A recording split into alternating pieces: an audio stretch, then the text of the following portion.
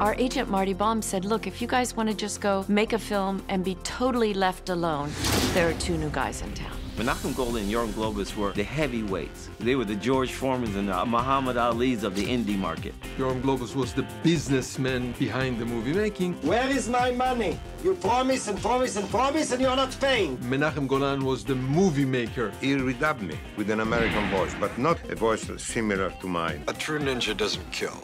He eliminates, and only for defensive purposes. He's so not ninja. I don't know, I've never seen a ninja.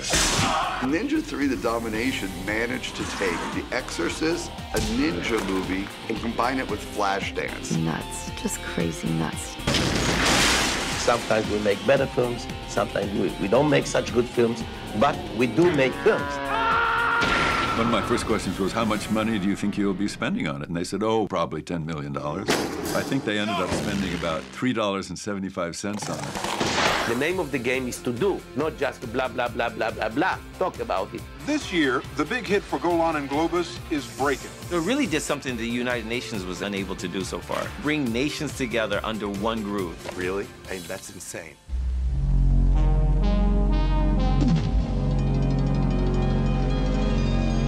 Hey everybody, it's the Cannon Cruisers. I'm JD.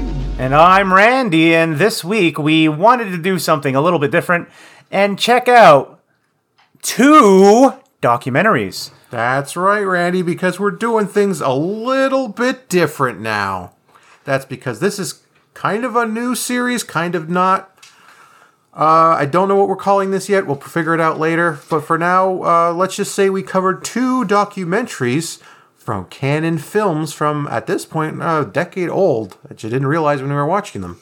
Yep, we checked out The Go-Go Boys, the inside story of Cannon Films, and Electric Boogaloo, the wild, untold story of Cannon Films. That's right. Both of them came out in the same year, 2014. And in true Cannon fashion, The Go-Go Boys was rushed into production so that it could beat the unauthorized Electric Boogaloo from being released. Yes, and it actually did come out first. It ended up beating it by 3 months. Amazing. Some things never change. Yes.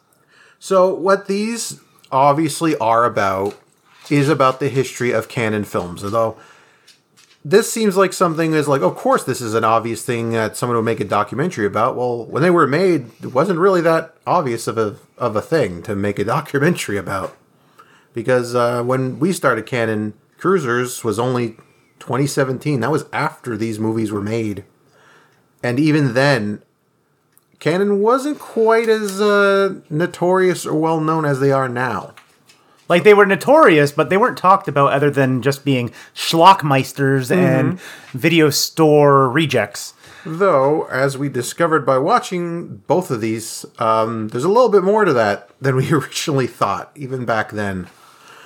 If there's one thing I did learn from watching all these documentaries, Michael Winner sure was a winner. There's a lot in this to go over, because strange as it is, the behind the scenes on Cannon Films is probably as crazy as the actual movies are, which is saying something because the movies are wild. So, what should we start with, considering we covered 2 of them? Well, honestly, they're both different types of documentaries. They are. You have authorized and unauthorized. So one is very obviously going to be a little bit more favorable to them, though neither of them are that down on them at all.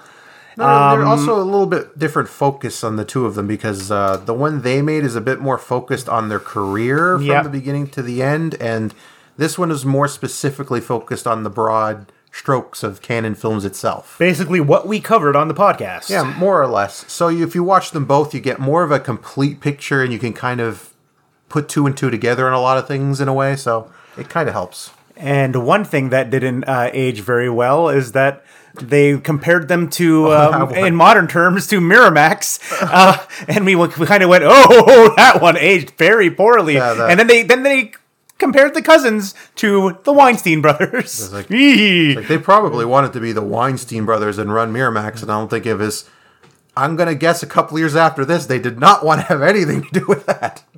Menachem and Yoram have seemingly kept their hands off the cast. That's the weird thing about watching both of these together is you get the impression that they're really just really into movies. One of them's really into movies. The other one's just kind of into movies, but he likes money. He likes the business side of it, but it's pretty clear that together they have this weird encompassing view of what movies are. And I think this is... And one of them wanted to make the movies, but one of them wanted to own movie theaters. Yeah, because they both love movies as a concept and an idea. And that's one of the things I got more out of the authorized one, so to speak, the Go-Go Boys, is how he started movie making at an early age. But then let's start with the Go-Go Boys. Might as well, because that one talks more about the earlier years where...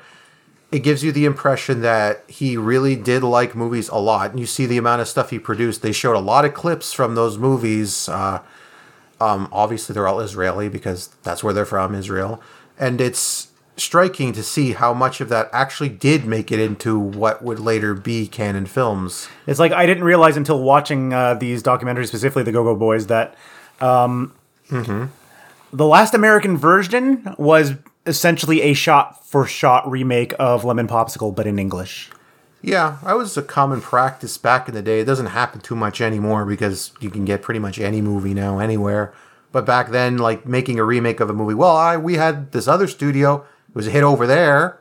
Why don't we just do it over here? And that's what they did. And it ended up explaining like why there's some like stuff in the movies like that's kind of weird culturally. Well, that's because it's not from this culture. Which is another thing, too, is because they're Israeli and they grew up in Israel, because you get a lot of that. So. You mean the bringing a Christmas tree and some oranges to a woman after they got a major procedure, i.e. an abortion? Mm-hmm. Yeah, because it's weird, because like the early stuff obviously is very Israeli, because Israel, that's where they grew up, that's where they are. But they also really liked American movies, American-style movies as well. And when they came over here, they wanted canon films specifically. That's why they bought canon films, is they wanted that market. They wanted to make movies like that. And you left out that they were cheap. Well, yeah, they were cheap because they were a B-movie studio. And to make movies fast, you have to make them cheap. Nobody can make... That's another thing, too, they also cover is it's not the old studio system anymore. To make a lot of movies, you need a lot of money, but you also need to know how to use the money. And for a while, they did. What really took me back about it is when they were talking about like how they saw American movies and how they saw like Israeli movies.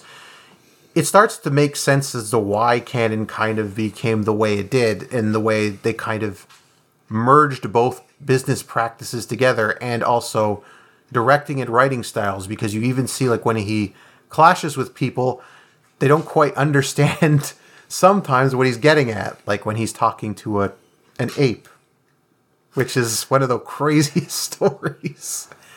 Yeah, save that for the discussion of Electric Boogaloo. It's just like they're, even by their standards, they're out there guys, but it's very clear that the movies they have in their heads, the pictures they have in their minds of what American movies are, is filtered through where they came from and what their expectations are against the reality of what it is. So that the two of them kind of come together, and that's how you get weird things like Ninja 3, The Domination. Something no one else would ever be able to make. No, that's why we got the apple, because they thought that it would be their Tommy. That's the sort of thing you get from that kind of weirdness. It's just embedded in them. There's no way they ever would have been able to make anything else other than that kind of stuff. It's just not possible. I did like that the Go-Go Boys documentary just very much focused on them and not on the pure insanity that canon films was, and the fact that we actually have another documentary that we could talk about, like they said, just the Electric Boogaloo documentary, which is just not so much here are the people, but here is the insanity of canon. And this is why they're notorious and well known. So they're very good counterpoints to each other, because so you get to see the human side and you get to see the not so human side of it all, and the craziness of it, and sometimes even the more humble parts of it. So it's like a contrast back and forth. Then when you watch them together, it gives you more of a full picture more of an impression of it. And also, like, reinforces that the decision to cover canon, as so many people do now, is a good idea, because there's a lot to talk about. As we've already done, it's almost been 10 minutes, and we've barely talked about anything. So, like we said, the Go-Go Boys is more focused on them, but the other documentary is a bit more Hollywood, I guess. It's more fast-paced. It talks more like broad strokes. It has more clips of movies. Oddly enough, both movies seem to talk about different movies. Yeah, they both talk about different films. They were made at the same time, so it's weird that they and like I said, it's like the Electric Boogaloo, the untold wild tales of canon films, very much focuses on the insanity that was canon films, not the movie-making process, not the money side, though it did do a better job of covering their financial issues and the legalities surrounding it that the authorized one didn't do for obvious reasons. Well, if you get into that one, you have to get like, we got tricked by a mobster. Yeah, but also you have Menachem out there saying that, oh no, none of my failures exist. I never failed, and that because if there's a bit failure, I erase it from my mind so that I can go on and do the next one. Yeah, that explains a lot of how his process works, and though it was a weakness of canon, it was also a strength of canon, because the only real mistake they made was overextending themselves. That was what I ended up getting out of both of these documentaries, is that if they had stuck in their lane and not tried to blow up and become a big budget studio, like $12 million to Stallone for Over the Top, a movie I actually enjoy, but slashing the budget of Superman to where most of the budget is paying for the actors in it and not for any special effects, so you can't even compare with the WB thing is, Superman movies. They could have probably eaten Over the Top as a loss if they would have just done more stuff like Bloodsport, for instance, but they didn't. That was the big issue. Like Superman, if you were not going to spend on Superman, and as we learned, they couldn't, they should never have done it. Like, even if they would have picked like any other superhero, like they probably would have done a better job on it, because it wouldn't have needed that much focus on special effects that they couldn't afford. And by the end, even they also split up and led to the whole Lambada fiasco. That is my favorite thing. That is just kind of like they both rushed the film as fast as possible. It's like both screenplay writers are basically talking with each other as they're competing to do it. Like, I can do it. We can do it this fast. I can do it this fast. Just so that the both films release on the same day and cannibalize each other. Yeah, and neither of them being a success. Which was the proof was that this was not the direction to go in. And the other thing was also, like, you should have waited for the trend to show up, not tried to make the trend, which is something they didn't really do before. Like, they caught, with breaking, they caught breakdancing before it became a thing. They were the first one out. And even though, like, Beach Street was in production, it was not in production before them. Even then, it still didn't come out before them. And it wasn't even as big a hit. And they even managed to do a second movie. I'm like, didn't they get Beat Street? Didn't they get both Breaking movies out before Beat Street even were released? Like, I think by the time Beat Street came out, it was already kind of moving on from breakdancing to the next thing. So I don't think it was that big of a hit. So like, they did the right thing in that one. They made Breakin', which was a hit. Then they made Breakin' 2, which was, let's turn it up even further. And that movie's infamous. So from what I learned in this is that the actors weren't very happy with either of the films. Yeah, probably not. Especially the second one being very much fake with all the pastels, even though that's what people think of when they think of the 80s. Well, that's also the thing, too, is, as I said before, their version or their vision of American movies is like this weird dream version that they have embedded inside themselves that they filter everything through. So, like, if you say, like, well, people in LA wear this, it's like, that doesn't matter. That's not the movie. The movie is this. So when you watch, like, Breakin' 2, you're not watching LA. You're watching, this is the canon version of LA. This is the post-apocalyptic world of LA. This is through everything they do. It's been 10 years since the Chernobyl disaster, and Canon Films has tried to recreate all of culture. This is them doing that. That's the weird part about any Canon movie you watch, is it's a weird it's a weird brand that only Canon did.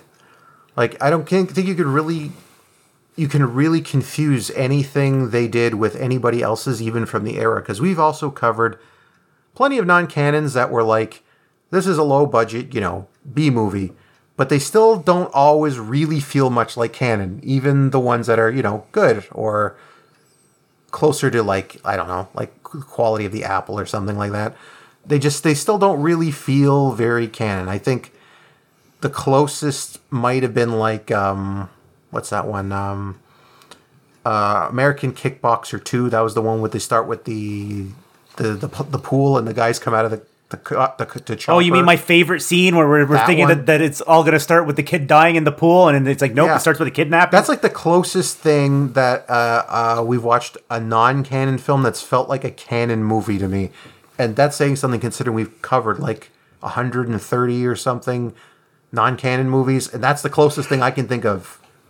It's a weird studio, and it's definitely helped by the fact that they produced a lot. I mean, you might be able to criticize, like, maybe they should have just produced less. Produced less and maybe focus on quality over quantity. Like, instead of releasing 80 movies in a year, maybe release only 20. Maybe release only 12, one movie per month. Yeah, but then we wouldn't have had a lot of the fun stuff we've had either. And even like some of the stuff we don't like is a lot of stuff that other people do. So it's like, you wouldn't get... You mean to tell me there are people actually out there that like going bananas? We apparently do. Okay, that was an error, and I'm going to live with it, but there's no way that should have been on our top 100 list. Well, that movie is so bizarre, even by canon standards. I mean, the only thing that actually makes it deserve to be on the list is the anecdote they give in the Electric Boogaloo documentary, where we're told that Menachem talked to Clyde the monkey from Every Which Way from Loose like he was a human being, and basically asking him for his input and giving him his vision. You love this boy. You want to be with this boy. He's your best friend. And at the end of the movie, he's gonna leave, and you're gonna have emotion. Your heart's gonna break. And then the lawyer's going, so is the monkey supposed to talk? And then I don't know. I haven't decided yet. He even gets on the desk, standing on the desk, and is like narrating the entire plot of the movie and pretending to be the monkey as is doing it. And it's like, why are you? What's wrong with you? That is so crazy. But like, that's the sort of thing that gave canon its. And then they replace him with Deep Roy, and it's just Deep Roy in a monkey costume. Yeah, for some of the scenes when there's no monkey around, it's just, and it's so obviously it's a guy in a costume, so it just does not work. And then he talks. But like we said, some of what canon did work, some of it didn't. That's just the sort of approach this sort of thing takes. When you put out that many movies, some's gonna work, some isn't. It's just the way it is with canon. And like I said, to me, I kind of find that's part of the appeal of it. And that's why we've managed to make so many episodes about so many of the movies. And that was partially just because we got lucky at the end and they suddenly started falling out of the sky at some point with re-releases or leaks or... Yeah, that was like I said near the beginning, is that when we started this, canon was not that easy to get into. Like, our first season, we tried to cover movies from 1980 through 1984, which is... like the first almost half of their existence as a company, because we couldn't find a lot of stuff. Like, a lot of the stuff just wasn't available. It's not even, and we're not even talking like illegal means or anything like that. Just mean like there were no VHSs to find, there were no DVDs to find, Blu-rays even at the time, not that common. And some of these movies were so hard to find that we ended up watching the same rip of the same movie twice, i.e. Dr. Heckle and Mr. Hype. Yeah, because some of them have not been released, even in the time span since we started this, which was like... Thankfully. Well, that one. I don't think anybody's clamoring for that one. But yeah, Next week from Kino, Dr. Heckle and Mr. Hype, brought to you by the Cannon Cruisers. Oh, there's still a bunch of canon movies that still haven't been re-released that probably should have. But not Dr. Heckle and Mr. Hype. That's definitely not one of them. So, it's hard to do this when you're talking about a documentary, but what is your highlight of the documentaries? Of let's say Go-Go Boys, and then you can tell me what your highlight of the Untold, of the Electric Boogaloo one. Go-Go Boys, I liked how it went through their entire career, because it's literally their entire career, because it ends just before Golan actually did die in real life. Yeah, that's it. So and you could see him getting sicker and sicker. Yeah, because like the beginning, it starts right when they say when he first decided he wanted to make movies, and the entire thing just goes through pretty much the entire process, and it doesn't just focus exclusively on Cannon, which, you know, I don't know, a lot of people would probably want, but that's what the other documentary's for. This one is just shows how they started, how they got there, how they left, and where they ended up. And I'm going to cop out here and say that's the exact thing. That's my highlight of the film, my highlight of the of the Electric Boogaloo, which was going to be what you were going to talk about next. But I'm going to say it's just that to get that behind the scenes look from other people, not just from Menachem and Yoram. Well, you get to see perspective from people who may have been in one movie with them, who actually enjoyed working on the films, who didn't enjoy working on the films. People who knew them, people who didn't know them, people who knew them and didn't like them or did like them, you know. So you get a lot of different perspectives on that part. And also we find out that Sylvia Crystal can't act. Yeah, and they talked about a couple of the movies we actually haven't covered on Cannon Cruisers. And when you watch the documentary, you'll say, oh, that's why they didn't cover it, because there's nothing to talk about. Even the movies themselves, it's just... I guess Sylvia Crystal's nipples were kind of okay in that it's just funny Matahari. It's just funny because of the way they talked about those movies. Even Golan and Globus said, yeah, we don't even want to do these movies. We're just have you even read Lady Shatterley's Lover? No. Everybody just thinks it's a porno, basically. Open door, fucking. So that's what we're gonna do. Yeah, that's pretty much it. So like, when you put the two of them together, like you get the full full picture. Yeah. Nice. So what would be your low light of each documentary? I don't know if I can say a low light, because I think the other one just kind of covers what other weaknesses the other has, so it doesn't really matter to me. Because if you watch them both, which I think you probably should, if you have any interest in Cannon, you don't really miss much. I guess if I would say anything, it would be that I wish they talked a bit more about certain projects or movies that didn't really get much talk or play. Like, I could also say like an Untold Story. They didn't really talk about Bloodsport, which was like, you know, my favorite one. But they talked about it a bit in the other one, so it's not that big of a deal. Again, anything I would just pull up will be, well, the other one has it, so... Yeah, it's like I'm trying to think of if anything that... There isn't really any lowlights for each of the movies, because like you said, it's like if you watch both of them, they fill in the blanks for each other. Yeah, so it's kind of like a complete picture thing. So like I would just recommend watching them both, really. But if you had to choose, JD, which one of these two would you recommend over the other? I wouldn't. I don't think on their own, you don't get the full picture. And like it'd be entertaining enough, I would say. Like, you just want to know about like the history of these two guys, you can watch Go-Go Boys. But if you just want to know the broad strokes of Cannon, watch the other one. It's like one I found was more fun, the other one was more informative. Yeah, like I said, there's different. It depends on what you're looking for. But for me, I kind of prefer them both together, because one was very clearly a Brett Ratner film. Yeah, because it's very fast paced and just goes in and out all over the place. The other one's more leisurely paced. You get a lot of information. So yeah, I would just pick them both. It's a cop-out answer, but it's the only one I can think of. Every time I've ever watched that, I just watch them both. And now to keep the tradition alive, I guess you would be giving that a 4 out of 5 for each of them? 4 out of 5 for both? Yep. If we're combining them together? The complete package? Sure, like, we don't cover documentaries on here because we don't usually do it, but since it's Cannon films and we've talked about so many Cannon films, if you've seen as many Cannon films as we have, then I'd say this is both of them are pretty much must-watches. Yeah, they are must-watches. One of them is very hard to find. Yeah. You will find it in the usual places. Yeah, it goes in and out of print a lot for some reason.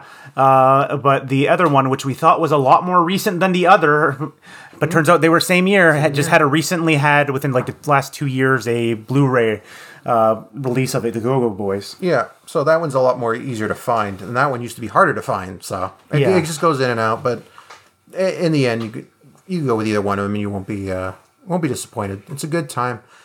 So yeah, that's pretty much it for those movies, and the reason I wanted to start with those ones is because, well, first to show that we're doing things a little bit different from now on, and that we don't know what we're doing next. We don't. Oh, I know what I want to watch next, but whether JD agrees with me. Well, there's a lot of stuff we can go through and probably will go through.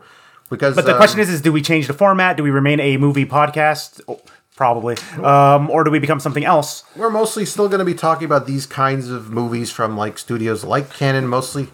And probably still other Canon movies, because there's a bunch, again, we still haven't gotten to that we can still get to. I mean, I'm still trying to pitch to JDS using the Everyday Heroes engine and doing a replay of Highlander, which they actually do have a source book for. There's a lot of different things, but like I said, this episode is episode 1, though I guess it's technically episode 301 because we combined the 2 episode counts. So whatever we end up titling this is just going to be the name of the series going forward.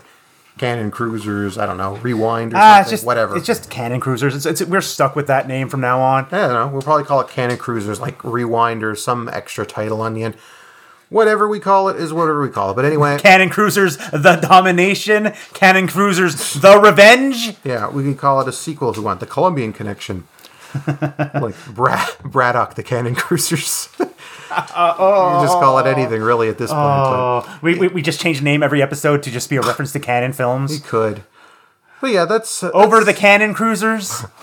Yeah, that's pretty much where it's at. And like, we're just going to record these whenever we feel like it and put them out whenever we want, because we're doing about 300 of them, so whatever.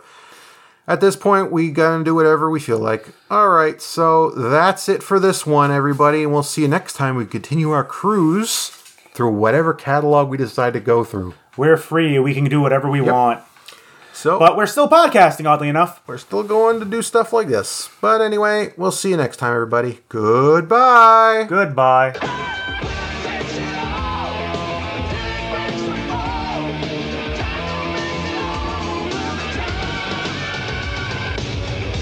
We're Canon Films, and we're dynamite. Eliminates, and only for defensive purposes. He's so not ninja. I don't know. I've never seen a ninja. Ninja 3: The Domination managed to take The Exorcist, a ninja movie, and combine it with Flashdance. Nuts. Just crazy nuts. Sometimes we make better films, sometimes we don't make such good films, but we do make films. One of my first questions was, how much money do you think you'll be spending on it? And they said, oh, probably $10 million. I think they ended up spending about $3.75 on it. The name of the game is to do, not just to blah, blah, blah, blah, blah, blah. Talk about it. This year, the big hit for Golan and Globus is Breaking. It really did something the United Nations was unable to do so far. Bring nations together under one groove. Really? I mean, that's insane. The audience wasn't prepared for the craziness, the looniness. I felt a little stupid doing it. Clyde the orangutan came to the office. Menachem's deciding whether to sign the orangutan to put him under contract. It was crazy, talking to a monkey. This would be an epic of cinema. Blockbuster of the century. Oh, God. We are in so much trouble. And that's why everybody... They put a stamp on pop culture. It's hard to say words Canon Films without laughing. At the end of the movie, I had tears in my eyes. Menachem, he says, aha, I got you. I was crying because I saw my career going down the toilet and I didn't know what I was going to do next.